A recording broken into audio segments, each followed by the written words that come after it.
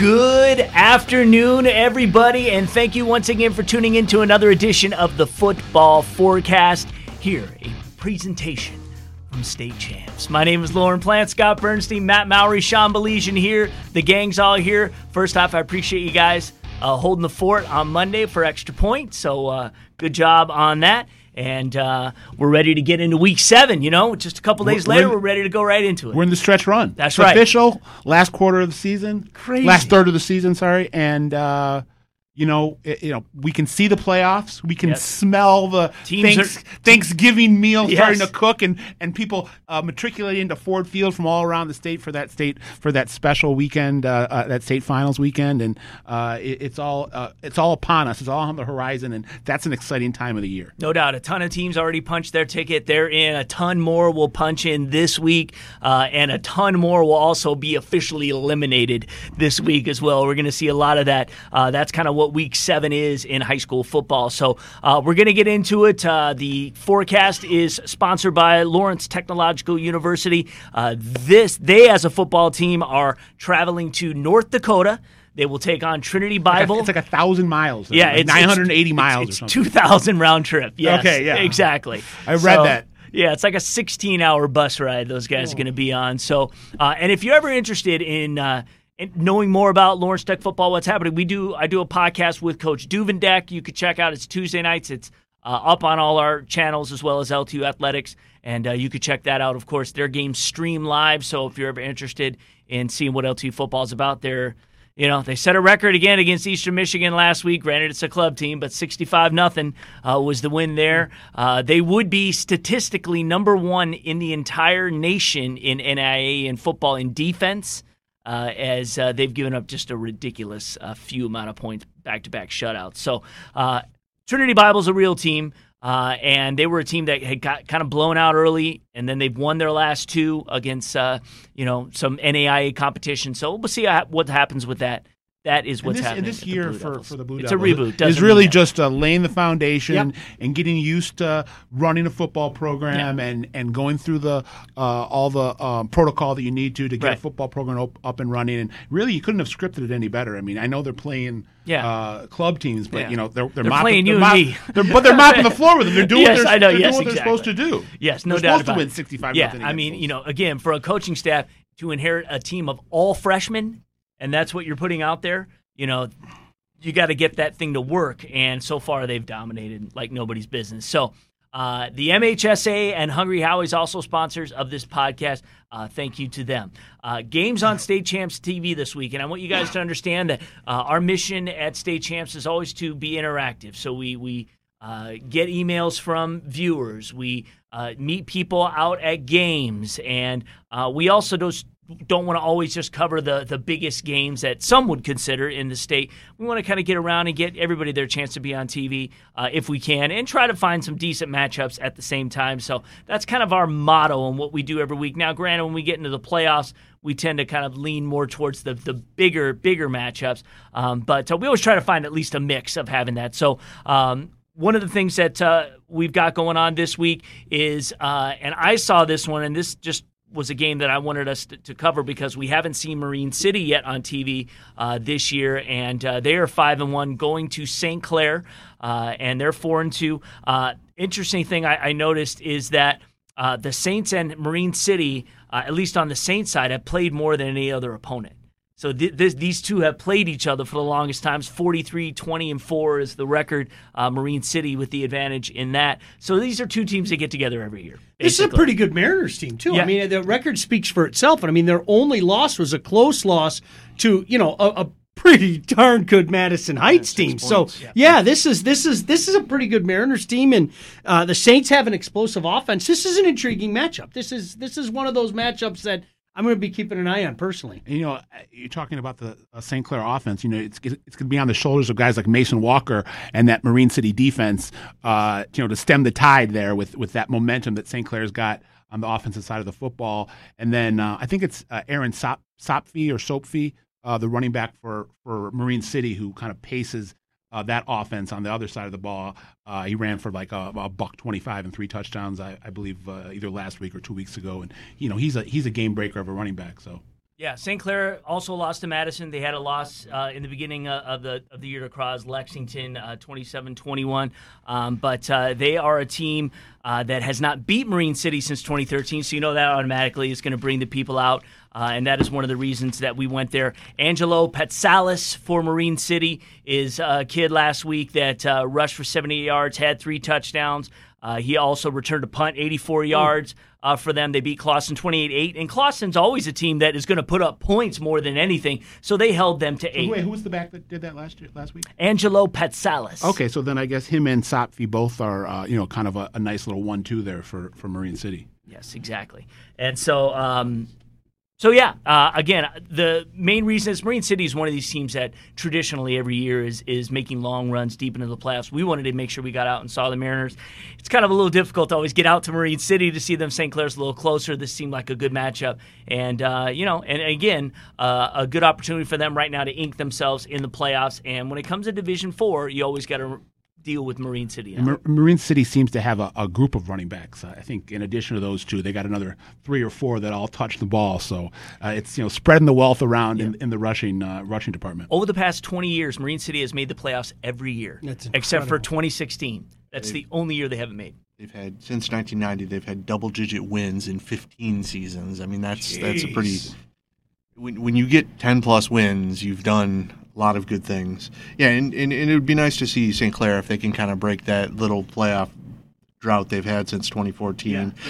Yeah, if they can beat either Marine City or South Lake next week, then they've got a winless New Haven squad in Week 9, so it's probably a pretty good chance that you can get that win number 6 if you can get one of the next 2. So they've got still pretty good odds of making it in. Well, again, I don't think they'll get in at 5-4, so they're going to have to get 6 wins to get in. And of course, if they could do that and by beating Marine City, so a lot on the line for them. And again, good 5-1, 4-2 matchup. Number 9, Warren De La Salle is going to number 20, Davison.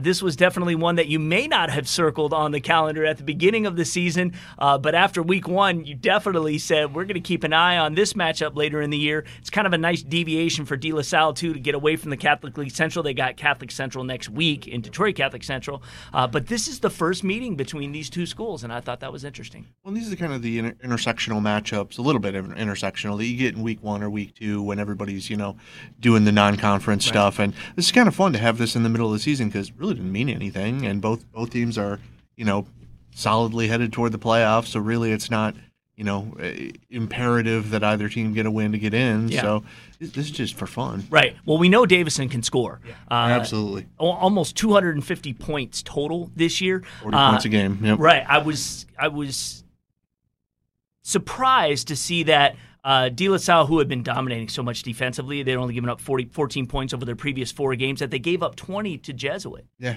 So, even though they scored 41 and won handily, they still gave up 20 points in that one. So that tells me that, I'm sure at least for Davison, they're going to be saying we might just win a shootout if that's how it's going to go down. Well, it's still just two times that they've given up more than 7 points in a game. So, yeah, it's still pretty stout. But, yeah, that number did stick out. I know Alan's going to talk about this player, but I can tell you on a personal level, I've had a chance to see a few of his games and call a few of his games.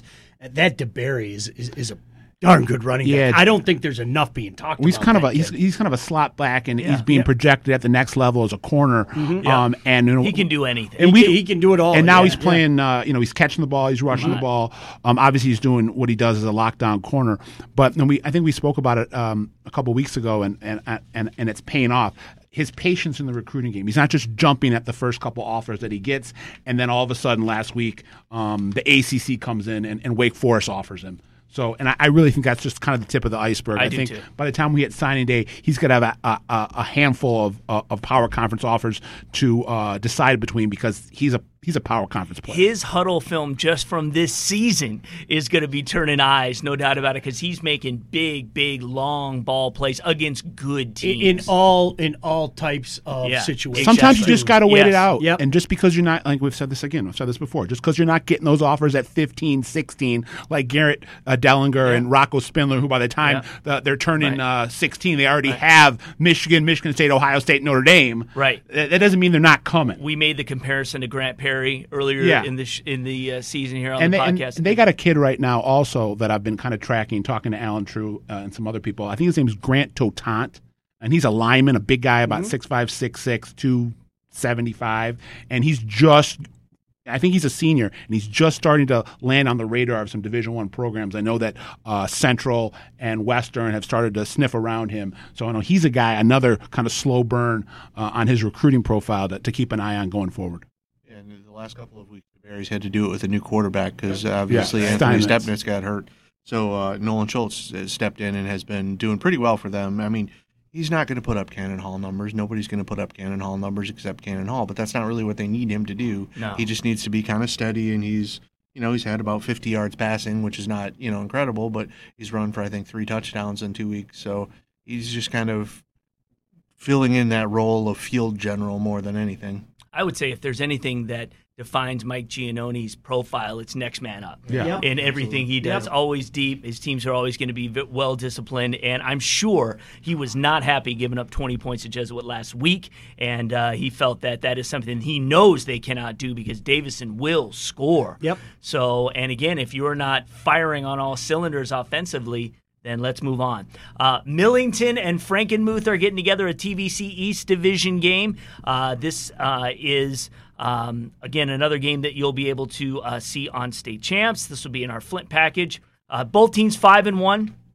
This, you talk about Davison and De La Salle never played before. These two play a lot, and it's not if you kind of live out that way, it's not a friendly rivalry. These two like getting after it and like beating each other, Frankenmuth being at home is to their advantage. They've won the last 3 times these two have got together, and Frankenmuth really just over the past couple of years has really just kind of put themselves on the map as a team that is expected to go far in the playoffs. 5-11 since 2012. Yeah, that's pretty good. Yeah, and over that same span, Millington's 61-14. Yeah, so I mean, these are two programs that consistently are at the top. I think going into the season with Frankenmuth, especially, having made the 2 long runs to the semis over the last couple of years, the thing that they were worried about was that offensive line where they graduated everybody, and they've kind of had to replenish that. Really, their only loss is to a Swan Valley team that beats up a lot of people. Yeah. And has that physical presence both offensively and defensively, and will take advantage. I mean, Alma, same thing happened to them last week where they were a little undersized. Swan Valley's the pride of that area in Saginaw right now for football, in an area that over the years has been pretty rich in talent. It's now kind of Saginaw, Swan Valley's time to be the big dog on the mountain. It's true. Yep. And Millington's only losses to an Ohio team that's pretty decent. Yeah, Sylvania Southview to open the year. So they've won 5 in a row. Yeah, both teams are really kind of on a roll at this point because I think Frankenmuth's loss to Swan Valley was week 2. So they both, kind of settled everything down and kind of Millington's road to get into the playoffs. If they don't win this one, they've got Alma next week and then Warren Michigan Collegiate to round out the season. So they're wanting to get that one game to guarantee them getting in. It's going to be a hard road over the next 3 weeks. Well, what intrigues about this one, 5-game winning streak, 4-game winning streak, both offenses are rolling. And that's one of those cool places to see a game, too. I don't know if you guys have had a chance to go. Frankenmuth's a pretty cool place to see a game. You get up a chicken there. dinner. North of town, and then you go right back into town. Once a year, Yep. and cool place to see a game. hit the fried chicken, mashed potato circuit. Mm-hmm. And it's a great little town, and it's like especially this time of year, man. It's October. It's a throwback, man. It's like you feel like you're kind of transported to a different era. No doubt. And they got a really nice quarterback in Connor Campbell. Again, one of these kids that can beat you with his arm, beat you with his legs. And then I know that Alec Yagala has been rushing the ball with a lot of consistency for that Frankenmuth offense. Both teams can score a lot. Frankenmuth scored the most points they had all season last week in beating Essexville Garber 56-18. Millington hasn't scored less than 34 in any game this season, and several of them have been more than that. So that is going to be a matchup to watch, and you could watch it on State Champs. All right, another game that we're going to have is another team that has been very intriguing this year, and that is number 25 now, South Lyon, who is 6-0 on the year at Waterford, 4-2 and reeling. Out of nowhere, South Lyon came in and said, I know that nobody's been thinking about us as a contender for a league title in a while. But guess what? We're here. We're here to stay. We're learning from that 1-8 finish last year. We're building under Coach Jeff Henson, and just a tremendous job by that South Lyon coaching staff and those players to be 6-0 right now. And like you said, going into Waterford Mott right now, a team that is struggling, has kind of lost its moxie. They lost 37-6 to South Lyon East. Yeah, and the week before that, they had trouble with Kettering, a team they should not have had trouble with. Western put 52 on. And then the week before that, they got waxed by Walled Lake Western, and it's gut check time for Waterford Mott and Chris Farr's troops. They're a team that takes a lot of pride in bringing that high quality of football to Waterford that was really missing high quality football for quite a bit until Farr came in and has made Mott the contender that it is. But they got some issues, and some of those issues, frankly, is heart, because there's losing football games, and there's no shame in losing football games, and then there's getting toasted, scorched by Walled Lake Western, a team that is your main rival, all due respect to Kettering. And then South Lyon, Kettering is the beef bowl. Yes, they've got that they do every year. And Mott had to pull away in the third and fourth quarter for that. Yeah. And then last week to lose like that to South Lyon East, which is good this year. South Lyon East is really good. They're in second place in the league, right. and they're doing it with defense, which is part of the problem. They turned over Mott quite a bit. But this game really. This isn't taking anything away from South Lyon, who's tracking towards a league title right now. Yes. But this is a do or die game for Waterford Mott. Do or die at home. This is the season right now. Right now. Whatever's going to happen going forward will be dictated by what happens on Friday night. If they pull out some win, however they do it, then all of a sudden their confidence level, everything is right back. Here we are, boys. Let's go. And that's the opposite. That goes back to what you were saying about South Lyon. I mean, here's a team. It's been a series of steps. It was, okay, we're going to take our lumps, and then we're going to find a way to win close ones. Because if you look at it, I mean, they found a way to win some close ones, and it's built to a crescendo. So they're a dangerous team right now. Very. And a win by Mott, you want to talk about parity. A win by Mott would likely leave the conference with three 2-loss teams and 2 1-loss teams in conference, going into week 8 when South Lyon takes on Western. And this is great. So, anything can happen at this point, and nothing's over. No. The reason I think it's great is because someone who Oakland County is my bread and butter. Yep. But whether we're talking about the LVC, which has just popped up this last 2 years, or the KLA North, which all these teams were in for at least 7, 8, 9 years before that, there was really no true competition in that league race. It was Walled Lake Western. Sometimes you had a team like Mott pop their head up, and Brighton. Brighton wasn't playing those guys in league play. That was more crossover stuff. Got it. But they weren't in that the division. Walled Lake Northern, Walled Lake Central, KLA divisions, right. Western Central, Northern, the South Lions, the Waterfords, and it really was it was like what the Big Ten used to be in the Bo Woody era, where it was the Big 2 and the Little 10 Big 2 and the Little 8, and now to see a league that is just really prospering and has so many clubs in the mix with 3 weeks to play for the league title. I mean, it's a real it's a crapshoot right now. And it's a testament too to the area and how it's grown there. I mean, the whole South Lyon area has blown up. The Waterford area continues to replenish and refurbish, and so I mean, the population go there, kids go there, kids who play sports and parents with money and all of that, and there they are. So we're going to move on. Detroit Public, this is a game that was a viewer email game. I do want to say this right off the bat. In fact, it's the game that I'm going to be filming myself. But we got an email from a guy named Rob, and I like reading the emails on the show because they're fun. And this wasn't that it was all that super passionate about, but he asked, hey, I was wondering how games are chosen to be featured on the show. Well, the answer is you go to contact us at statechampsnetwork.com and you email us, and we entertain it. It said Lutheran High Westland is a big homecoming game on October 5th against Detroit Public Safety Academy. These are 2 smaller schools that do not get really any pub whatsoever. They're also in the top 3 of the Michigan Independent Athletic Conference, the MIAC as it's known. So it's a pretty important league game for both teams. This is a request for coverage, Your coverage will generate a lot of buzz for the schools. The State Champs Sunday Show will get new eyeballs and social media shares. We love the show. Rob. And to let the people know, because I had to ask a couple of years ago when I started seeing the Detroit Public Safety athletic teams out and about. Yes. I said, what exactly is Detroit Public Safety? And they said, it's a school for kids that want to become police officers and go into law enforcement.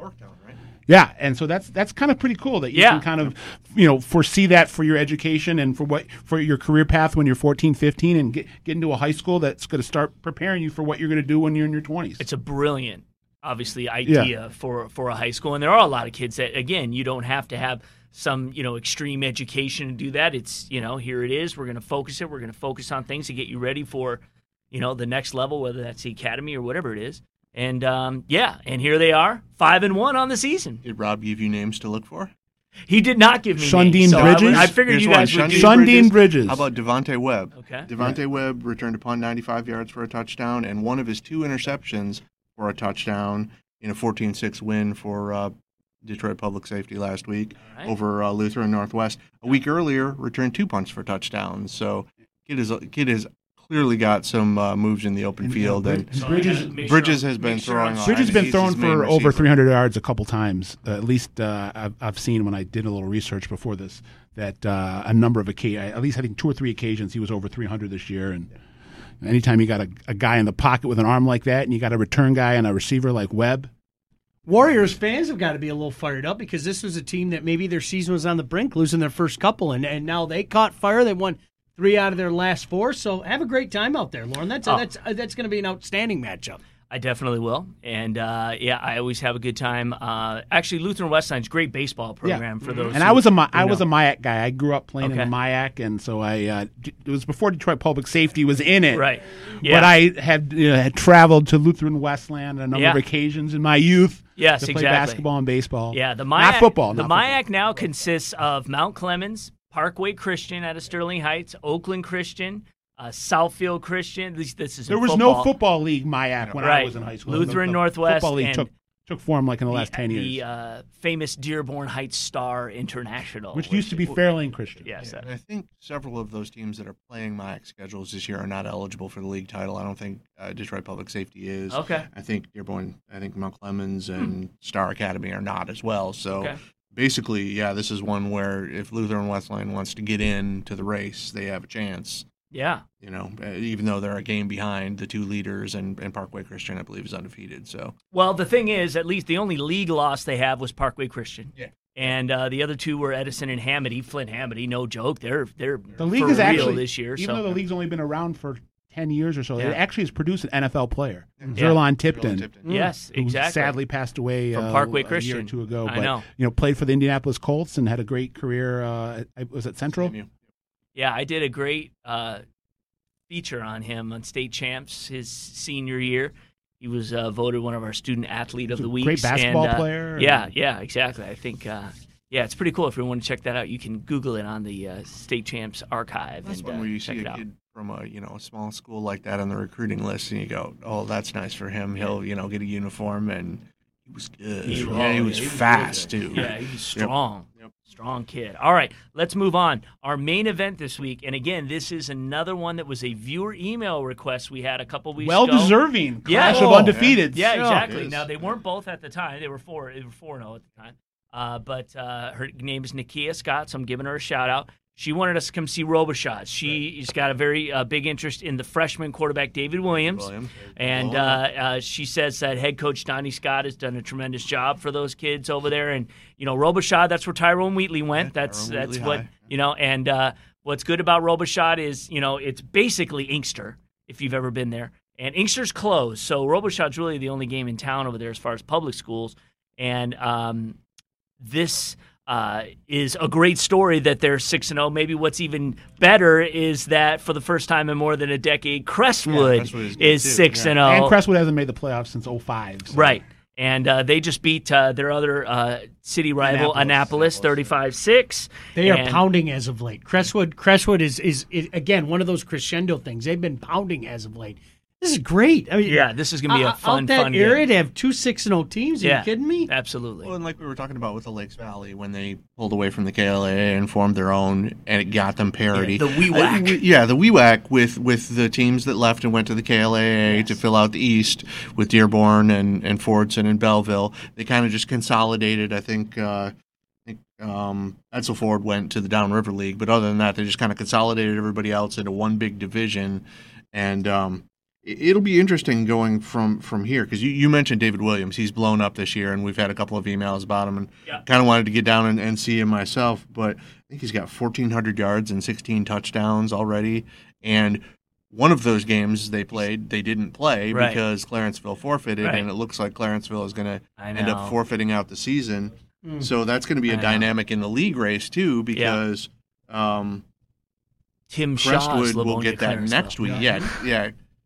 I don't think we could ever name one Crestwood athlete. I was trying to jog my mind. The kicker Which played one? for the Kansas City Chiefs. Stoyanovich? Yeah. He went to Crestwood. I know he's from Dearborn. He went to Crestwood. Nice. Bam. Well played. Yep. Ask and you shall receive. Kevin Trzynski. And I believe on the Stoyanovich ones went to and Indiana twos. as well. He went to Stoyanovich. my Yep. alma mater. Stojakovic? Stoyanovich. His little brother went to state. Yeah. Yep. Pete There's Stoyanovich? two of them. Pete and Billy. Yeah. Pete? Pete and Okay. Billy. All right. Yep. Wow. All right. Well, sorry. Please continue, Matt. I was just going to say the interesting dynamic in the league race is that Clarenceville was the next up for Crestwood. Right. So Crestwood basically is going to get another win. So Yeah, the winner clinches at least a share of the championship. Crestwood is only this is only their 4th winning season in the past 13 years, and so great story. Dearborn Heights, it's a great area.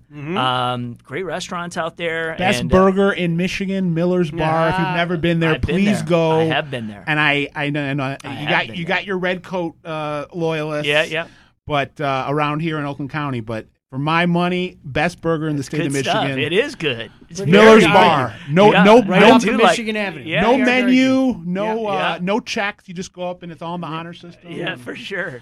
I went in there the first time when I was like 8 or 9 years old with my dad, and I was like, "Where's the menu?" And my dad's like, "There isn't a menu. You Right. only come here to order one thing, and it's a hamburger or a cheeseburger." I should meet John there early before and then I can go to Westland because it's not Yeah. too far from there, and then we can have a burger before. I should do that.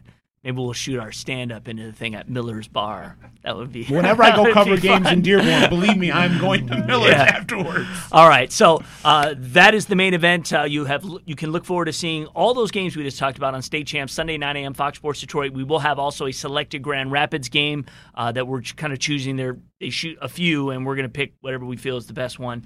But we do have some other games of interest around the state that we can talk about. And, credit Maury sends me a list of a whole bunch. So, you're like 37. yeah, exactly. So I just kind of randomly kind of try to periodically kind of Unparalleled diligence. reach ourselves around the state so that we're talking about areas maybe we don't necessarily talk about and teams that don't get an opportunity so much to talk about on this show, because what we invariably do is on the forecast, we talk about a game that's going to come up, and then an extra point, we talk about the game that was played. So those schools get double love, and I just think it's a fun way to do it. And one of the big ones, and maybe it's not as big as we thought it would be a few weeks ago because of how Oxford was playing at the time. But nevertheless, Oxford is 4-2, going to our number 5 team in the state, Clarkston, who is 6-0. Their win streak has reached 13 games and, a 16th straight playoff berth, right? Is that what they're going for now?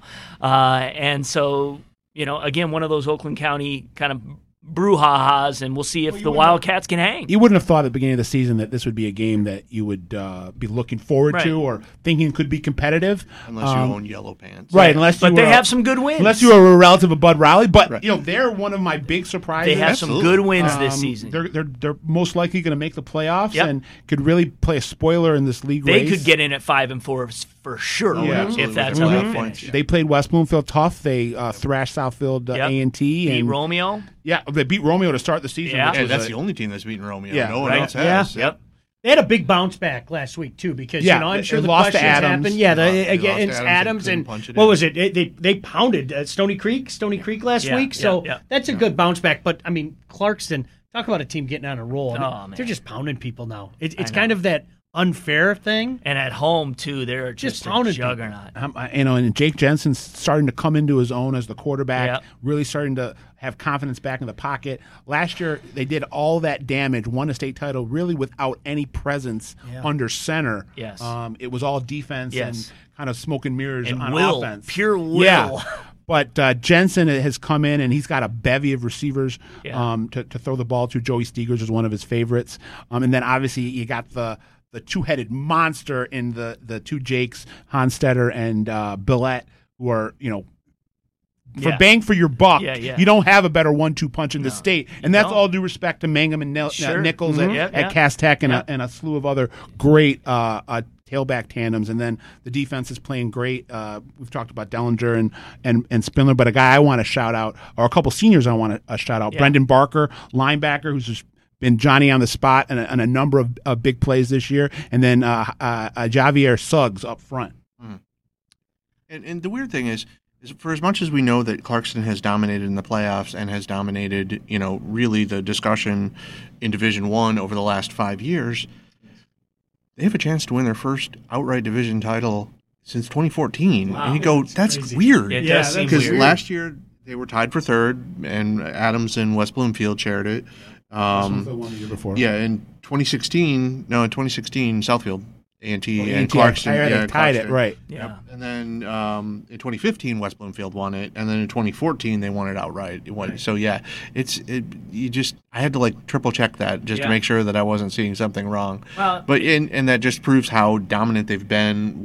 They take a loss or two. Yeah. It seems like in the league season, and then they just turn it on after that. And like the Catholic League Central Division, the MAC Red, the OAA Red is one of the best competitive leagues in the state. No game is a joke. This one, again, like I said, now has relevance. Oxford is good, and they beat good teams. So every game you got to get up for, and then you're ready. When it comes to playoff time, you're ready to go. You've seen everything you could possibly see.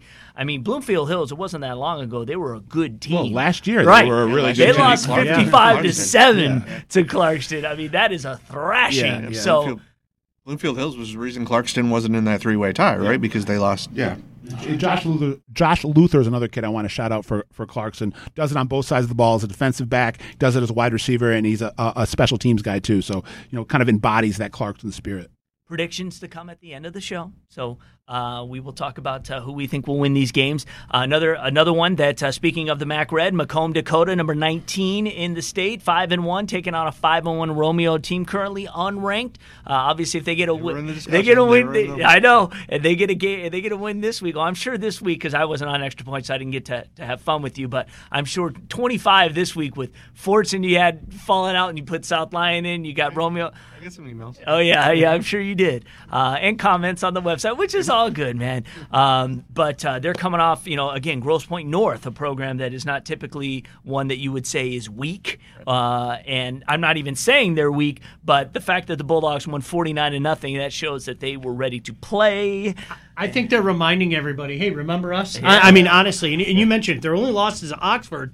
And that seems like an eternity and ago. they won the state championship not a few too years long ago. ago. That long ago. That's why I'm yeah, saying, yeah. remember us? Hi, look at Yep, hello. You know what? They've won 5 games straight. Yeah. This is an intriguing matchup. Cougars had the bounce back. They needed to have the bounce back after the tough loss the week before against Chip Valley. Yeah, so no this doubt. is a great one. This is a great matchup. Well, and it's interesting title dynamic here because, if the Bulldogs win, then they set up a winner-take-all battle against Chip Valley next week. Yep. If Dakota wins, they can still get a share of the title if Romeo goes on and beats Chip Valley, so then it'd be a three-way tie. So still a lot of stuff going on in there, and then obviously they all step out of conference in week 9. So pretty much in the next 2 weeks, we're going to see who comes out of the MAC Red and gets that coveted crown. We've talked about Dakota and the Toko Magic and Dustin Solomon and some of their other playmakers. But over on Romeo's sideline, you got one of a real diamond in the rough in terms of college prospects on the defensive side of the ball in the state of Michigan and the Metro Detroit area, and Brock Horn. He's a guy that could be going Ivy League. I know Harvard just recently offered him, I think, in the last couple of weeks. And then some of the higher tier MAC schools and lower tier power conference schools have started to come around. I know he's got about a half dozen offers, Division I offers, and he's a kid that is just a force of nature, sideline to sideline, and he's relentless. He's intelligent, and he hits like a ton of bricks. So there you go. This game was 61-33 last year, and Romeo was on the winning side of that one. So I don't know if we're going to get that many points, but when you look at last week's finals, and Romeo wins 49-0, and Dakota wins 33-0 over Utica Ford, we'll see what happens. So that is another one that we are going to pay attention to. Fenton and Flushing are getting together. A Flint Metro rivalry that is always fun. And again, you talk about shootouts. I think last year was 59-39 was the score. And of course, that's. No, wait, that was last week. Wait, I had 52-36. There you go. Last Thank week. you, thank you. That was like 52-35, or maybe it was 36. But that was when Fenton had Josh Sarnato, who was a Mr. Football candidate. I don't expect Fenton to put up 52 or 50 anything. However, they are having a good season, a very quiet good season. Well, and the interesting thing is both these teams lost their quarterback to Grand Valley. They're both on the roster at Grand Valley, so they don't have them anymore. And you mentioned Josh Sarnata and Flushing lost Cal Endicott. Flushing also lost Aiden Harrison, who's going to Missouri. Transferred to New Lothrop. So lost some firepower. And when you're dealing with, getting a new quarterback into the system, probably part of the reason for the early season stumbles. Flushing lost 16-13 to Swartz Creek, who's actually the leader in the clubhouse right now in the Flint Metro. Fenton lost to Brandon 26-21 in week 1. Flushing Flushing beat up on Brandon. Yeah. Ortonville Brandon. Yeah, a couple with 59-39. That was where that score came from. So Fenton's won or shared the Flint Metro title each of the last 7 seasons, but they're, like I said, Swartz Creek is kind of the leader in the clubhouse. Last year, and that's who Fenton has next week. Yes, exactly. Yep. And so we could have a fast finish. Yep. Yep. Swartz Creek. Yes. The Dragons. Yes. Cade Andrews is running the ball really well for Flushing. This year he had 223 yards in that Ortonville game. I had noticed. Again, this is probably going to decide the Flint Metro. Although Swartz Creek is in that conversation too. But if Fenton should win that one, then. Or if Flushing should win that one, then they should be there. So anyway, we'll see how it works out, but that's another one that we're paying attention to. Three Rivers and Edwardsburg are getting together. They are both 6-0. Yeah. And these are teams that are both having phenomenal years, and both coming off 50-plus point efforts. You know what's funny?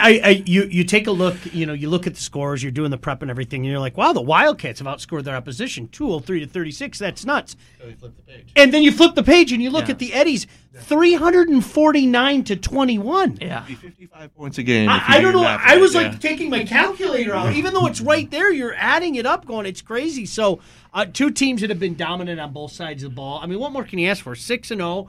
As you said, I mean, there's a history there with both of these programs. Yeah. What a dandy. Yeah, what a dandy. And Edwardsburg had that long conference winning streak, and Three Rivers beat them last year. 21-18. Now they come home and for this game, and so you know that there are going to be a lot of people interested in what's going on, and they're going to. I'm sure they had bulletin board material all week. Well, and Jalen Hivlin, who was the Three Rivers quarterback, who was kind of the Kalamazoo area player of the year last year, missed 3 maybe weeks, I think, early in the season this year, and got back, I think, 2 weeks ago against Pawpaw. So he's, hopefully he's up to speed, because you kind of want this to be everybody has all the bullets they have available to them kind of matchup, because you kind of want this to be like it was last year, because, Three Rivers gets the regular season meeting, and the Eddies still win the conference title, and then the Eddies get revenge in the playoffs in another one of their long runs to the semis. Yeah, no doubt about it. And I'd say that, again, this has been a Three Rivers team that's been kind of climbing. Edwards has been on top. So it's D4 football. So if you were curious as to where they fit in the playoffs, they both are D4 teams. And again, it was just last year that the Eddies went all the way to the state final, lost to Grand Rapids Catholic Central 42-31. Good game. That's always the Friday night cap. did the 4 games. So Well, the Eddies have been to the semis in 2010, 2014, 2016, Yeah, yeah. and then the finals last year. So, Yeah. like I said, it's been a decade. They lost to Grand Rapids Catholic Central twice, South Christian once, Muskegon once. So, yeah, those are not bad teams. Those are worthwhile losses. They're 85-14 since 2010. So, yeah, it's been a stretch for both of these schools where Yeah. they've been dominant. the Wolverine Conference. So, so that's going to be a good one, and we'll talk about how that one turns out.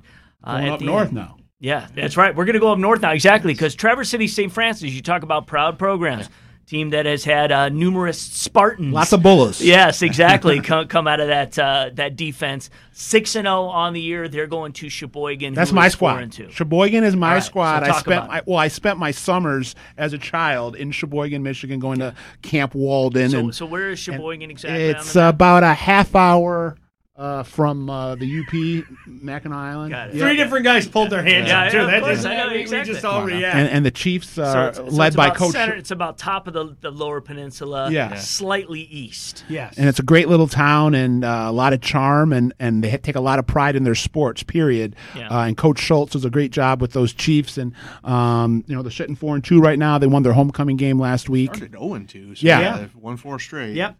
And they got a nice tailback in Tristan Schley. I know he had about $175, 3 touchdowns last week in the homecoming victory. So things are looking up. You know for what's the interesting, Chiefs. Bernie, about this one too? To me, is if Sheboygan brings it, Traverse City has not been. St. Francis hasn't been in a close game. It hasn't this been year. tested this year. They have pounded every. I mean, their closest margin of victory is 35 points, 5 touchdowns. So if Sheboygan brings it, how does that test? How does that play out? So that'll be intriguing. I think there still is a Bulla there. Is there a bullet? Oh, not I'm sure. convinced there is. Yeah. and there, I'm sure and there there are are probably 5 38 in the someplace. waiting. Okay. Well, and if Sheboygan, after this week, Sheboygan gets the other 4-1 team in the conference, Kingsley, which got Tim Wooer, who had been at Traverse City West for several years, to come back because he'd really had them on a roll about a decade ago. Like I said, Sheboygan started 0-2. They've made the playoffs since 2013, and they were 9-26 over the last 4 seasons. So to have a start like this, that part is nice. But to be in the league race, this is really the first time since joining this conference that they've actually been part of the discussion. They've not really been very good because they were an independent for a while after the Straits Area Conference broke up in 2008. So they were kind of just floating around, and it's hard when you play a schedule like that to really know what the level of competition is because the teams change every year based on who's available. But yeah, they really haven't, since joining the Northern Michigan Football League, they really haven't been part of the conversation. So for them to have a 2-week stretch playing the top 2 teams in the league with a chance of getting a share of the title still, that's pretty cool for them.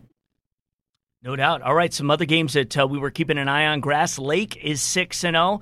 They're taking on a 5-1 Napoleon team, and we can keep in the map. Grass Lake about right here. It's between Ann Arbor and Jackson. So I just actually had to pull it up because I forgot exactly if it was more towards Lansing or more towards Jackson, but it's close towards to Jackson. Jackson. Yeah. But again, one of those teams we haven't had a chance to talk about this year. However, they're undefeated. Grass Lake is kind of like what we were just talking about with St. Francis in the regard that they had been pounding everybody, and they got their first big test last year, and they passed it. Last week? Yeah, excuse me, it's okay. last week, and they beat Michigan Center 14-10. So, if you're one of those people that believe into that, well, how are you going to react when somebody punches you back? Right. They responded. So it'll be interesting to see what happens this week with a team. The Pirates have won 5 straight, and they really seem to be excelling right now. So timing is everything, I think, in a game like this. Well, this is one of those good bounce-back seasons for a team in Grass Lake that program has been pretty consistent over the last decade or so. They were 5-4 last year and missed the playoffs for the first time in 12 years, and so that was kind of an odd feeling for them. Yeah. And obviously come back with 6 straight wins. They've won at least a share of 4 of the last 7 titles in the Cascades Conference. And they can but they haven't won it outright. They Since can clinch 2011. it this week if they win this game. Absolutely. Yeah. So again, I don't even know where Napoleon, Michigan is, but I'm assuming And it's right near there. They're I'm ranked assuming. number 6 in Division 6 right now by the AP. Yeah, I'm talking about the city. Oh, okay. I'm just looking to see where I've never been in Napoleon either. It's in Michigan. Napoleon's on So, the yeah. west. I think it's on the west side. No, I'm pulling it up right. It's not far from Grass Lake. It looks like south of Grass Lake, above Brooklyn. So not too far from MIS. But again, it's kind of that area of the state that we just not a lot of stuff happens out there. So do you think Lou would spring for us to have a little map graphic so we can just point at it? I think Kevin, do our geography. We do remotes. Kevin's going to throw darts at my hand. I'm going to hold my hand up. He's going to fire darts. We're going to throw at it to my Kevin, hand. who's actually in Grass Lake. Maybe we'll put one right here. We'll hang up a map. Do some behind remotes coming live from the forecast from Napoleon next week. Yeah, that's it. All right. Spring Lake is 5-1. Grand Rapids Catholic Central is 5-1. Grand Rapids Catholic Central, another team with a tremendous amount of success, the defending state champions. We mentioned them earlier. And a Spring Lake team that I think out of nowhere is really making hay. And maybe Grand Rapids Catholic Central is not the juggernaut maybe they have been in the past. I don't know. Yeah. Okay. Yeah, their only losses Celine. to Celine by 10 points on the road Yeah. in a game that they were in the fourth quarter. Maybe they're a tick below some of those teams that have just dominated all the way through the finals, but they're certainly a contender this year. Yeah. But Spring Lake had All lost. about who you play, right? Yeah, Spring Lake had lost 16 of their last 18 games coming into this season. So I don't think anybody expected a 5-0 start from them. Now, they lost their first last week to Grand Rapids West Catholic. Yeah, it was another contender in that league. Yeah. And, if they want to make the playoffs for the first time since 2014, they got to beat either Catholic Central or a 3-3 Allendale team or a Holland Christian team in the non-conference at the end of the season that's 4-2. So it's still doable. It's still kind of a daunting stretch for them, but that's another one of those good stories where a team figures it out. And you like to see it when, a team that isn't expected, because as we've said before, when you just get the same old story the same year after year, and you get the same contenders and you get the same, people winning it, Exactly. it's no fun. No. Usual suspects. Yeah.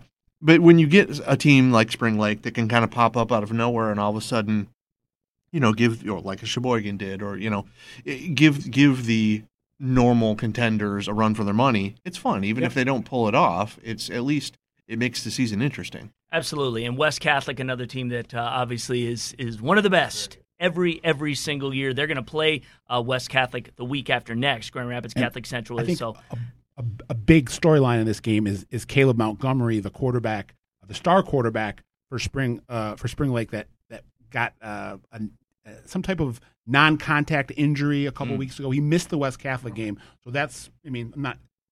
You can't live on excuses. Yeah. It's got to be next man up. But their one loss was without their star quarterback. Yeah. Not sure what his status is going forward, but hopefully he can get back up on that horse and be riding Spring Lake to some more victories. But I think whether he's in the lineup this week will kind of be an indicator whether or not they can compete with a team like GRCC. Absolutely. So we got one more to get to, and that is a team that certainly is not unfamiliar with winning titles, and that's East Grand Rapids.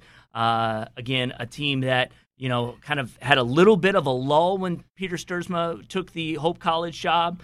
Last year, obviously, rolled.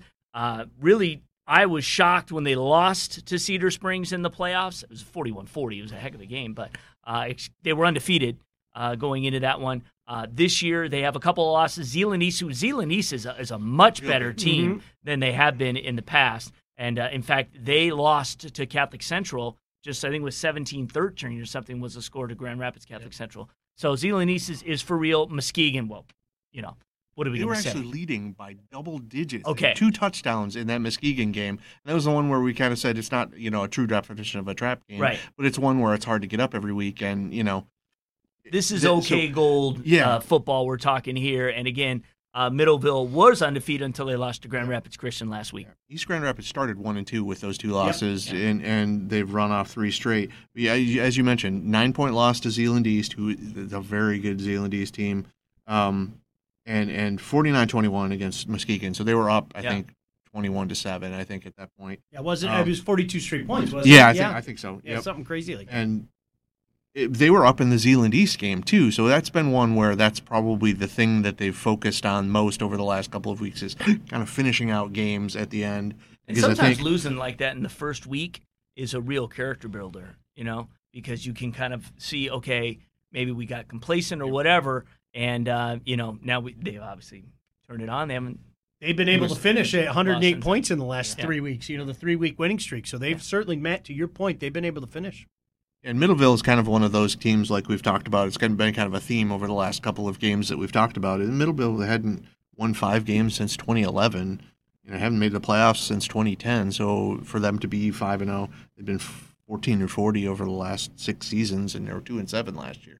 So again, this is one of those teams that kind of popped up out of nowhere and is giving some of the big boys a run for their money. Right. And it'll be interesting to see. They've never had much success against East Grand Rapids. There are a lot of teams who could say that very same thing. Right. So Especially in East Grand Rapids, which is such a tough place to play. very hard to play. Yep. Yeah.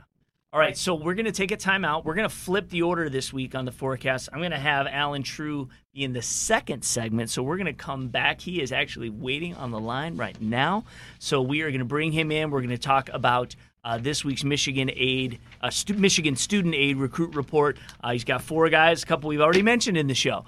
So we're going to talk about them, and we'll probably mention at least one of them again when we talk about the Hungry Howie's Mr. Football Race, so stick around. We will be right back.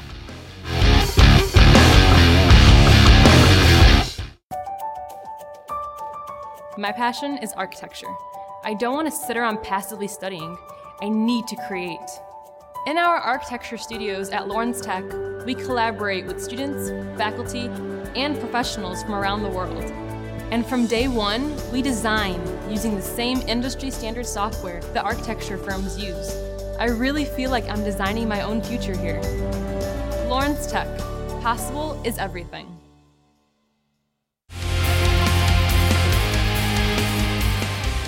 Today, let's talk about a new rule for the soccer season. There's a change in soccer rules this year on plays where a defender denies an obvious goal-scoring opportunity within their own penalty area. The penalty has been amended depending on whether or not the referee determines that the defensive player was attempting to play the ball when committing the foul. If so, the defender will receive a yellow card rather than a red card, and a penalty kick will be awarded. Here are a couple examples where the defender was playing the ball, which now results in a yellow card. This eliminates the previous double jeopardy on the play, a PK, and a red card. Of course, in those circumstances where there was no attempt to play the ball, the defender is still disqualified. Here's an example of a play where a red card would be issued. This brings the high school rule in line with college and international rules. For more information about soccer, visit the MHSAA website. You ready, Darius? Let's do it.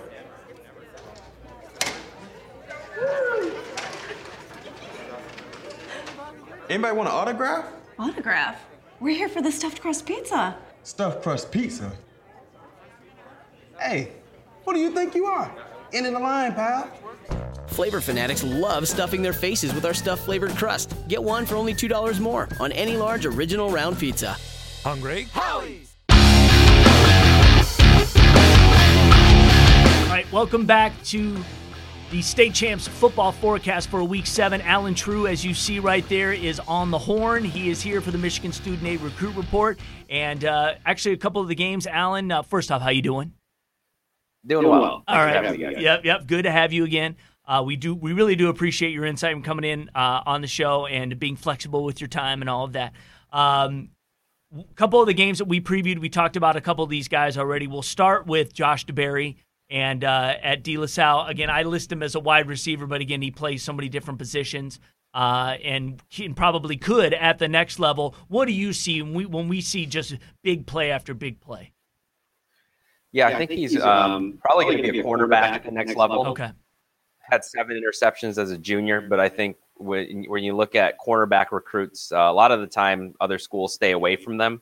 So it's hard for them to sometimes get a lot of film. So you end up watching a lot of offensive film on those guys. And he's obviously showing a lot of speed and athleticism and ball skills this year. I think he's taken his game to another level on the offensive side of the ball. And that's where you see some new schools starting to come in and pick up on him a little bit. I think he might be one of the more underappreciated seniors in the state of Michigan. Guy's making a lot of plays. He's doing it against good schools. You watch that game against Muskegon. Yeah. And he's one of the best players on the field. So he just got offered by Wake Forest. He just visited Northwestern, and they're high on the list right now. That's the school I'm riding with. I think he's going to end up a Wildcat. Okay. But Michigan State is poking around a little bit. I've heard Tennessee's coming in. It would not surprise me to see that kid get a couple more offers. I think he was maybe a guy who slid under the radar a little bit. He didn't do a lot of camps, but you turn the film on from last year and this year, and I think it stacks up with just about anybody else in the state. Yeah, I mean, it's one of the kids, like we were just talking off air about, you have these combine kids and camp kids that go and impress, and some of the coaches will be like, but they've never done anything as a high school football player. Yeah, right. And you get a kid like DeBerry who does everything as a high school football player and wins state titles and wins Catholic League titles, and it's until midway through his senior year until the big boys start knocking on his door. Yeah, that just happens sometimes. That's the way recruiting goes now. But I think the myth is that you need to do all these camps to get recruited. I think that you can still get recruited. It just takes longer. People ask me now. I've been asked a couple of times this year, who's this year's Ladarius Jefferson, guy that pops up as a senior and kind of rises up to, he was committed to UCF and he ends up going to Michigan State. Josh DeBerry's probably one of the first names you would say that he might be that guy. Jefferson's earning time as a true freshman in that backfield. Yeah, got a touchdown. And, we were making the comparison, too, to like a Grant Perry, who all of a sudden his senior, even though he had state titles and his film was really good, a little smaller. Yeah, Northwestern came in the end, and then Michigan came in. He actually committed to Northwestern on our signing day special, and it wasn't long after that he was a Michigan Wolverine. I think he committed to Michigan on Super Bowl Sunday. I remember writing that at halftime of the Super Bowl. So thanks, Grant. I know. But another guy, Vincent Gray, ends up going to Michigan late. I think Josh is very comparable to that situation as well. Well, another team we talked about earlier in the show, and again, what a season for the Muskegon quarterback, Cameron Martinez. It just seems like the Big Reds haven't lost a beat since the aforementioned Ladarius Jefferson is now at the next level. What's going on with Cameron?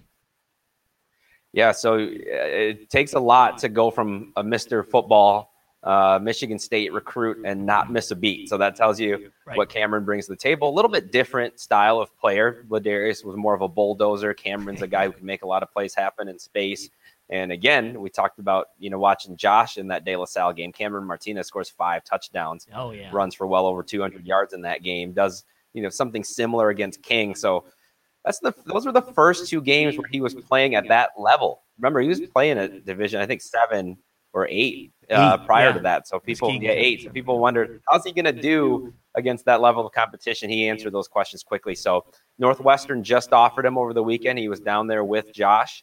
And I think that once the film from this year at Muskegon comes out, it's going to explode for him. So I'd have to think the regional powers, Michigan, Michigan State, Ohio State, Penn State, Notre Dame, they're all recruiting him already. I'd have to think he'll get a good number of those offers. But Northwestern was a big start for him because I think that's his first Big Ten offer. And all projected Indiana and all at quarterback? I think right now it's more athlete. Okay. I think he's going to have to go to camp at some of those schools and show that he can throw the football well enough to play quarterback at those schools. But Northwestern runs a spread out type of offense. They run their quarterback a lot. Indiana's the same. I could see him being a quarterback for those schools. But I think you have a kid who's athletic enough to play other positions if you need him to. Height will probably be a little bit of a factor too in that. Port Huron Northern's got a defensive end, Braden McGregor. What's up with Braden? Well, he just got offered by Ohio State today. Woo! And that comes after he's already has Michigan, Michigan State, Wisconsin, Notre Dame. So he's bat 1,000 on all of the Midwest schools. Now we'll see if any of the SEC and Pac-12 schools come in. I'd have to think so. Very outstanding athlete at 6'5", almost 240 pounds. Some of our Michigan-based writers went and saw him this year, and they thought he was every bit as good as Aiden Hutchinson was at the same age, which is saying a lot. Yeah. Braden's a multi-sport guy, also plays tight end, so you like to see those athletic qualities, but has a chance to bulk up and be, I think, your classic Big Ten type of defensive end. So I don't know if I have a leaning quite on him yet. It seems like it was going to be Michigan. Seems like he really liked Notre Dame when he visited, and now Ohio State's jumped in. So long way to go on that one. It's going to be an interesting recruitment. Yeah, I know. I read that he was shocked wherever that Michigan had come in and actually made an offer. And, again, he's only a junior. That's what I'm saying. He's coming into his own. And teams are jumping in. They see that raw ability, and they want to coach it. Yeah, and he started off with, I think, Central Michigan and Toledo were his first 2 offers. He's obviously very excited to get those, and there haven't been a ton of D1 guys coming out of Port Huron Northern. So I think when the big boys started coming in, it did surprise him a little bit. But he's definitely deserving of all of those. Yeah, it's got the blonde locks and all that flowing out of the helmet and all that. So yeah, he'll be rocking that at the next level. Walled Lake Central, and I know Scott, you're high on this guy, Blake Nelson. Because he's only a sophomore, Yep. And unfortunately, he's being hidden by the fact that he's at Walled Lake Central. Again, all due respect to Coach Meyer and that staff that do a very good job, and over the years have had teams that have made long runs. But since Blake got there, the team hasn't really been anything that special, and as a result, there's no attention being paid to him or his team. So he's really kind of in the shadows. Yeah, but I think some schools are starting to get on him a little bit more. Kentucky offered him in the offseason, so that helped him get started. He says he's still hearing from a lot of the Big Ten schools. He's supposed to be visiting Michigan State here pretty soon. He's trying to get back up to Michigan. Indiana's recruited him. So I spoke to him last night, and he listed all these schools that he was trying to go visit. So it took a little bit of time, but like you said, he's only a sophomore. And I think he's been pretty active on the camp circuit, and that's helped him get out a little bit more as well. So look out for him. I mentioned him just because we've talked about some 2021s on this show. We've talked about the Clarkston kids and Donovan Edwards and those guys. Haven't gotten to Blake yet, and I think there's a chance that before it's all said and done, he's mentioned in the same breath with those guys. So about 6'4", and athletic, right? He's just bursting with potential, and he's a character kid. He's the type of kid that I get an email or a Twitter message every time I've written about him or spoken about him, writing me to thank me for the help in getting his name out. And I've literally gotten like 4 or 5 of them since the start of the year. So it shows you what kind of kid he is, how diligent he is at his craft. And, Alan, tell me what you think. I know right now he's being looked at as a tight end, and he's definitely got the tools to stretch the field. But, could you also see him possibly going to the next level as a defensive end, as a guy coming off the edge? Yeah, absolutely. I mean, 6'4", long arms, athletic. You could go a lot of ways there. So I think it just depends on who's recruiting him. It's becoming more rare to find high-end tight end prospects, though. It's just that's not a position that gets developed as much. So even right now, if we try to talk about who are the top tight end prospects around the state, we'd have a hard time naming, getting to 5 of them. Can we get to 10? Probably not. So that might be a good situation for him to be recruited there. But another premium is on sacking the quarterback, getting heat on the passer. That everybody wants that now. So I could see that happening. As of now, I think schools are just saying, here's a big athletic kid. Let's recruit him, and then we'll figure it out. Yeah, it wasn't that long ago. We could probably name 10 tight ends before you know it. Yeah. Who were rocking it. Right now, it just seems to be. It ebbs and flows. Yeah, it's the age of the lineman right now in the trenches here. Just position-wise, it ebbs and flows. Sometimes you got to, like we have had a great run of linemen and linebackers lately, but, maybe the last couple of years, you take a step back and guys like, Nelson that are tight end studs. Yeah. Yeah, I was just talking to a Division I coach, and they need a tight end recruit, and they said, who are some big receivers that we can convert into a tight end? Right. And that's becoming what it is. They're going to put these guys in the slot. They're going to move them outside. So they'd rather take a big receiver that maybe isn't quite fast enough to play receiver at the Division I level, make him into a tight end. And we're seeing now, because the linemen are so athletic, you're seeing coaches put them in games in tight end positions, especially in red zones and short field situations, so that in a way they're kind of showcasing these kids to say, hey, you don't have to limit them to, being on the line. These kids are so athletic and go and get the ball. That's why there's been a premium on outside linebackers in the last 5-6 years, because of the trends that are developing at the next level and the next level. These outside linebackers need to be able to run like deer. They need to kind of almost be like a tight end or a wide receiver on the defensive side of the ball. Yeah, then you look at a school like Iowa that continuously puts tight ends in the NFL. Right. It's because they run a traditional tight end still. So those guys still have a place in the game. So we'll see what happens with Blake. I think he could develop into a true tight end, but I think the options are wide open for him to be a lot of things. Right on. Well, Alan, where are you this weekend? I'm planning on going to Spring Lake, Grand Rapids Catholic Central. We talked about that game a little while ago. Yeah, Spring Lake is making some noise over here on this side of the state. They're the surprise over here, and Catholic Central's got a sophomore receiver named Jace Williams, also a really good basketball player. So chance to see him this weekend. As long as it's not 35 and raining, I'll be out there. And I appreciate the plug because we have a state champs basketball showcase we'll be doing on December 22nd. Grand Rapids Catholic Central will be playing Canton in our main event, so we'll get a chance to see him live here at Lawrence Tech. Awesome. See, I knew that. So I helped I haven't you out. even made it public yet, so until just now that I said that we're doing this, but that's all coming soon because we got the contracts, and that's what we're waiting on. So we'll have fun there, and thanks again for doing this. Of course, you can watch Alan True on our recruit reports on both our State Champs Michigan and Indiana shows. We appreciate that. Again, the Indiana hype is kind of starting to happen. We're starting to get feedback, and people are talking about it. People are contacting Lawrence Tech about opportunities and things like that. So you are one that we can say is helping us get the word out there and kind of get our kind of feet wet there in Indiana. So we appreciate it. Oh, absolutely. Glad it's going well. And hey, the more that I can see my own face on TV, obviously, no one likes that.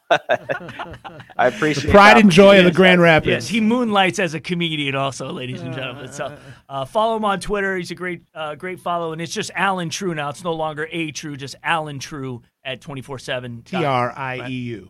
Right. Mm-hmm. Yep, just my name. So. Okay. And it's 247sports.com, right? Yes, okay. 247sports.com is where you could find all of our work and where you can find the rankings, and you can go complain to me on Twitter about those. And you and Steve Wiltfong, you guys have a podcast now that you do once in a while, right? We do. It's a Big Ten podcast. It's called the Notorious B1G podcast. Yes. I came up with that name. Steve did. It's great. It's great. How can we check it out? Yeah, no. We tweet it every week. It's if you search for it, it comes up on iTunes, and we also embed it on 24/7. But iTunes is probably the way most people find it. And we've had a couple of Big Ten head coaches come on, and so we talk about recruiting in the conference every week. Fantastic. All right, so a lot of good stuff out there, Alan True. We appreciate it, and we will talk to you next week. Thanks. Awesome, guys. Thank you. Take care. Okay, see ya. So we thank Alan True for that. We're going to take another timeout. We're going to come back. We're going to talk just briefly about Hungry Howie's Mr. Football race. No changes this week. And then we'll get into our predictions. So we'll do that next. So stick with us. The football forecast winds up.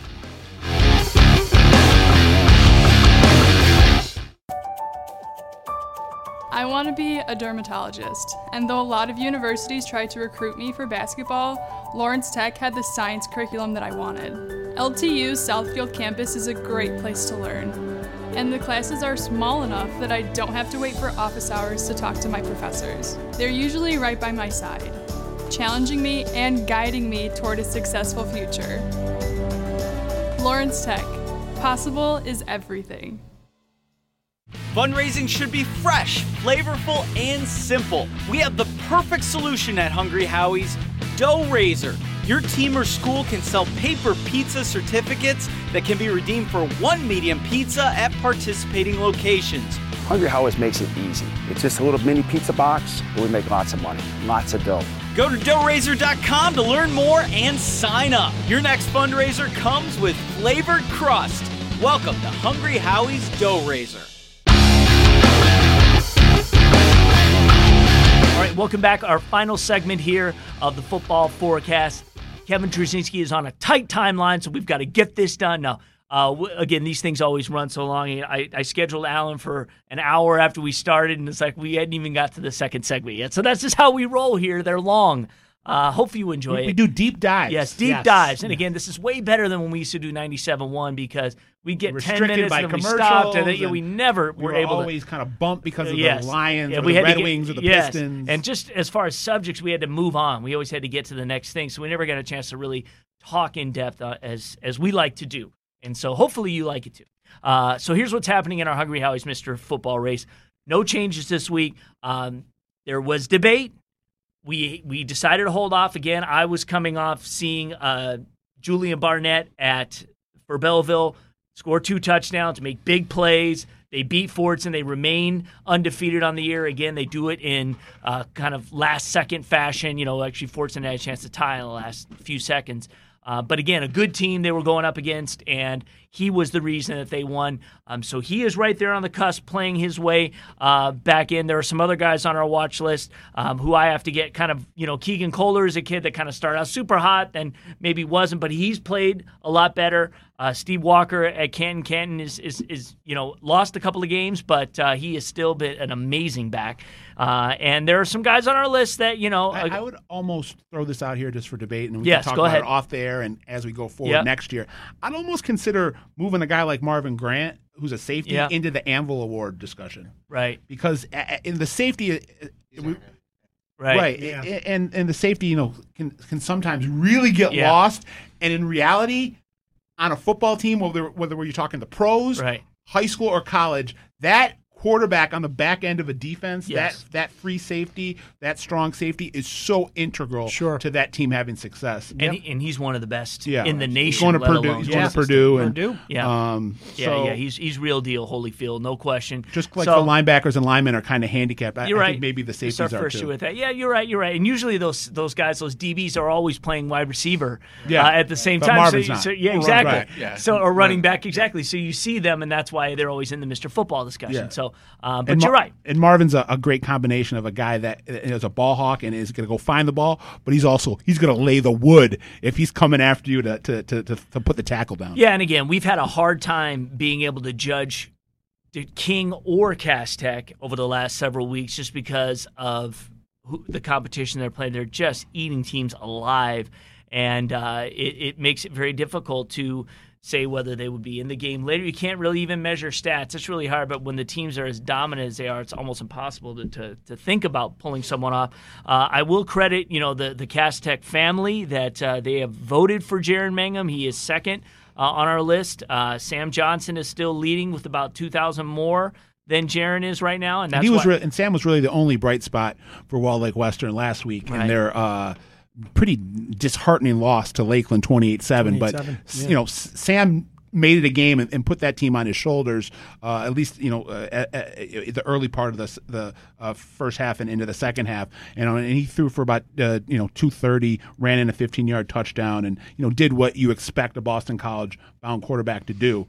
You just need the other parts of that lineup to kind of do their job. But it wasn't that 28-7 loss wasn't Sam Johnson's fault. I don't think that should go against him in our football Mr. Football race. We do want to send just a word of caution to Knight Nation out there that although Oak Park is still what they are, and they are undefeated on the year, correct? They have not lost a game yet. So, but is DeJuan Mathis having the kind of season so far, just in terms of, why, a big reason why? He's obviously the motor that the offense runs on, but I think that the 6-0 start and the prospect of Oak Park having that signature season that we've been expecting under Coach Carter, and he's played a role in it. Yes, but I don't know if he's played any bigger role than the running backs, Phil Stewart, and then now Toriano Richardson's back and healthy. So you got that fire and ice, Justin Rogers on the defensive and then on the side. defensive line, defensive side of the ball, and then in the secondary with guys like Jalen Fielder. So it's kind of an equal opportunity.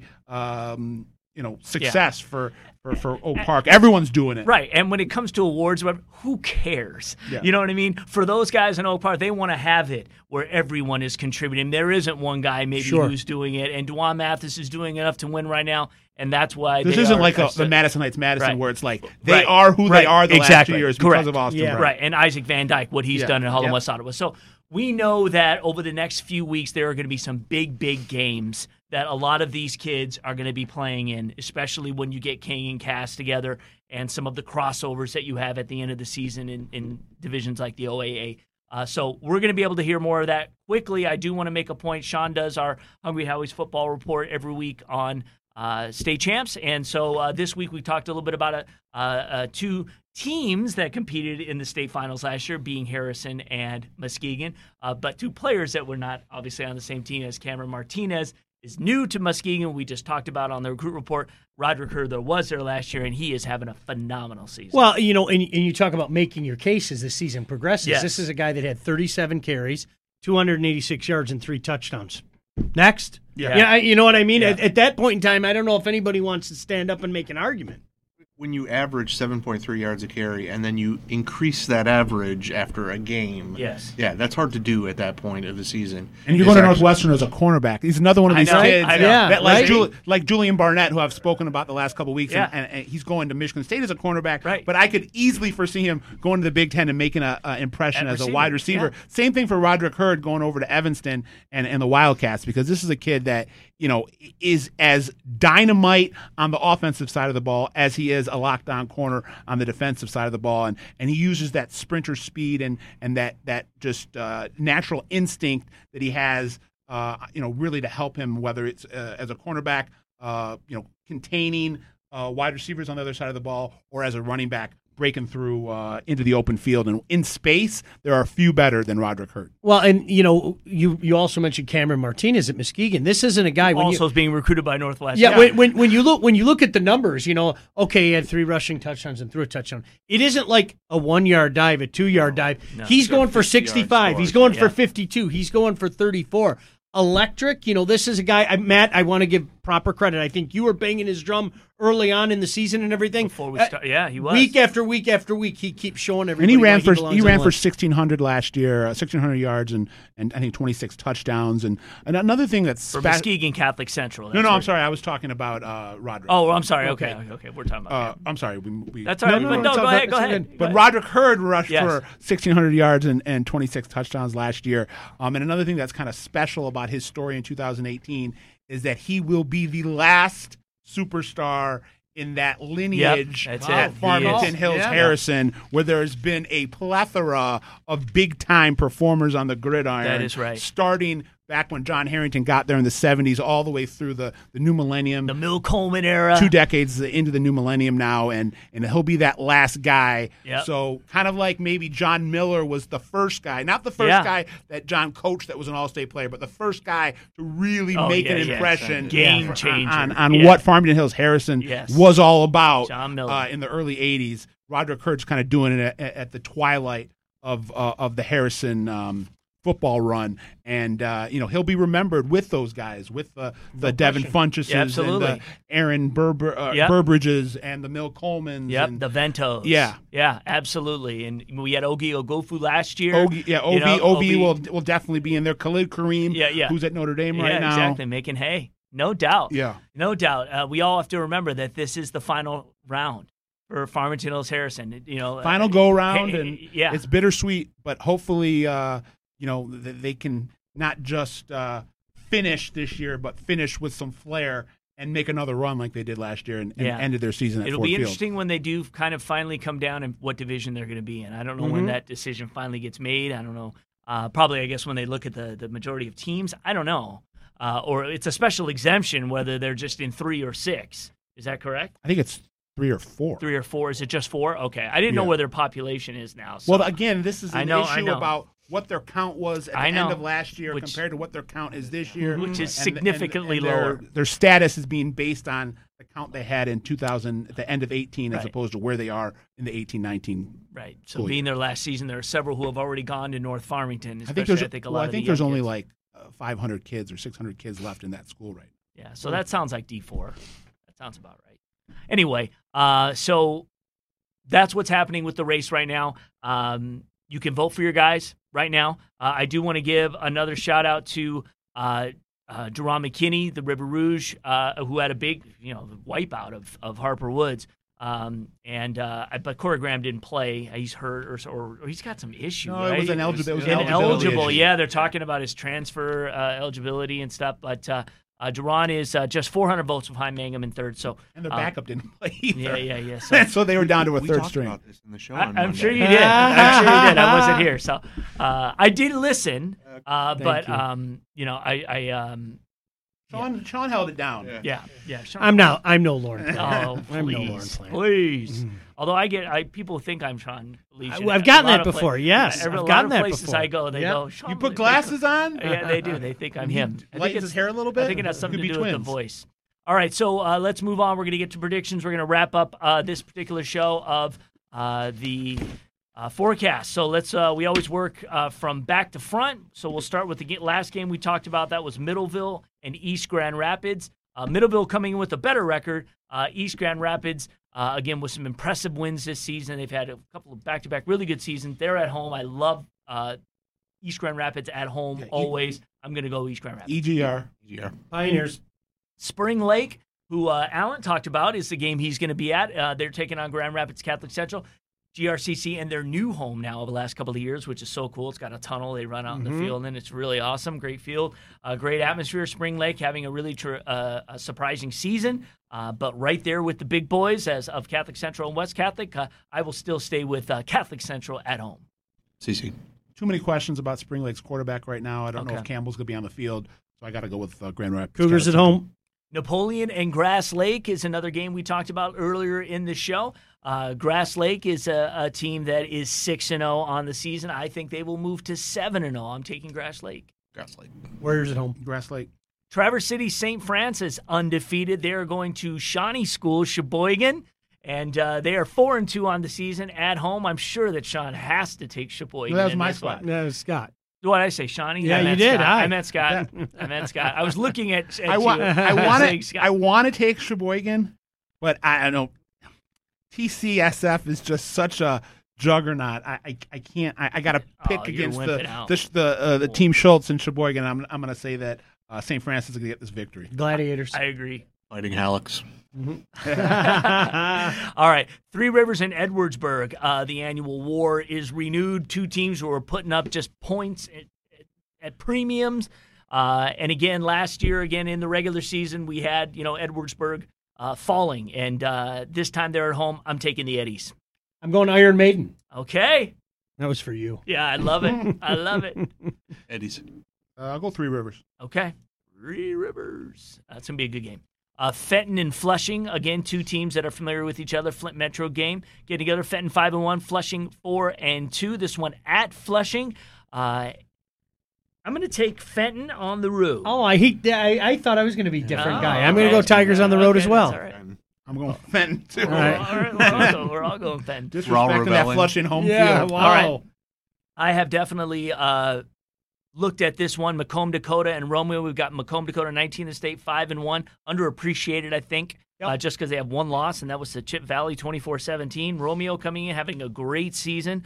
And I think really if they can pull this one off and get in the playoffs, they're going to put themselves in a position where they say, the MAC Red is still definitely up for grabs, and it's not just Big Red territory.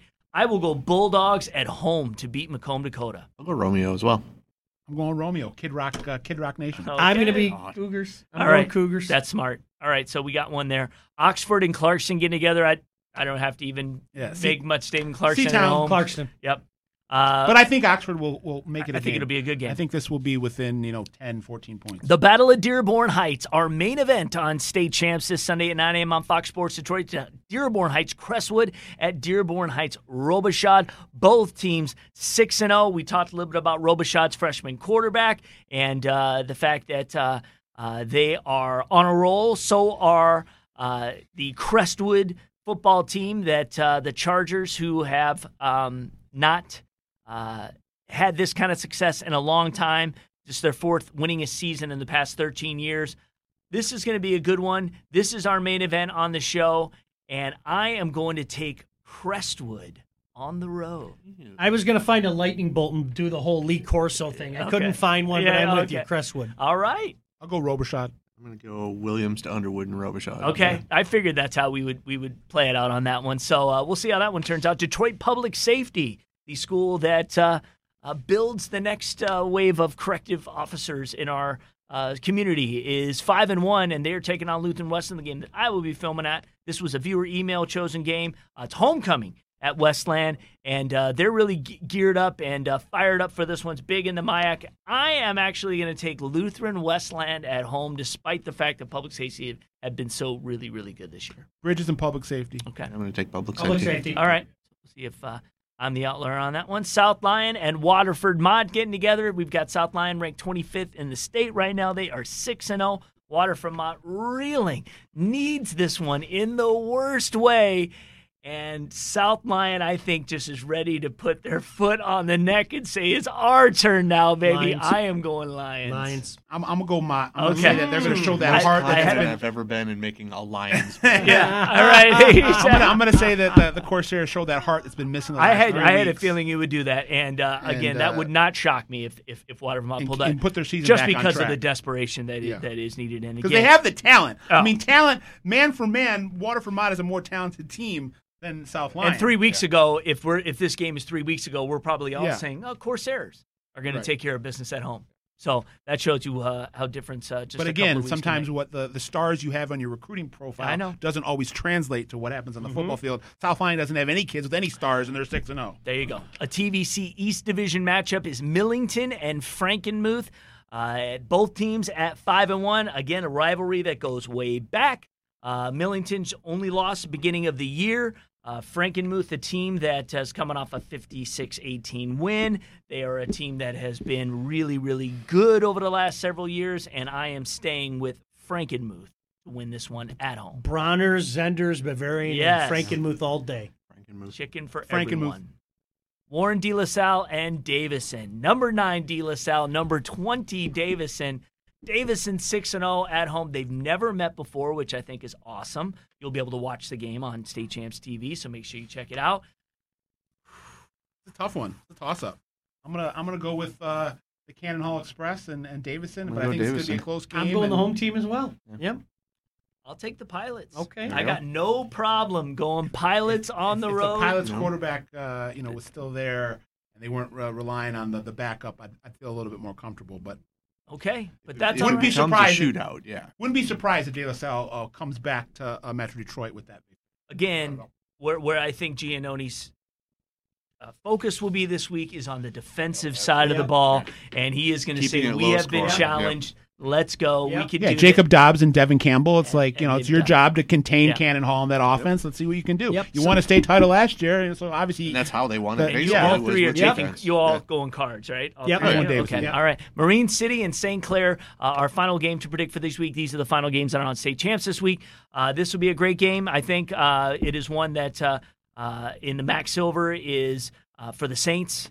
Haven't had a playoff berth in a while. This is a huge game. They're only, I think one of their only losses was Madison, and they lost, in Croslex at the beginning of the year. They've played well. With all that said, I'm going Marine City. Mariners. Because they have win and they win and they win. What an unbelievable program they've built in that little sliver of Macomb County, if that's even where they are. If they are, they're just barely Macomb County. They're in the MAC Silver, but right over the border. Right over the border. It's a trek if you're going from Southeast Michigan. So that is the forecast, ladies and gentlemen. Thank you so much for being patient with us and humoring us and listening to us. And again, you can comment by just going to our website. You can just directly email us. Contact us at statechampsnetwork.com if you want to talk about players. And you want to talk about teams or you want to rag on somebody's prediction, it's great. We can do all that. Otherwise, we will see you back here on Monday for Extra Point. But until then, enjoy Week 7. Big weekend in high school football. Get out there and enjoy it.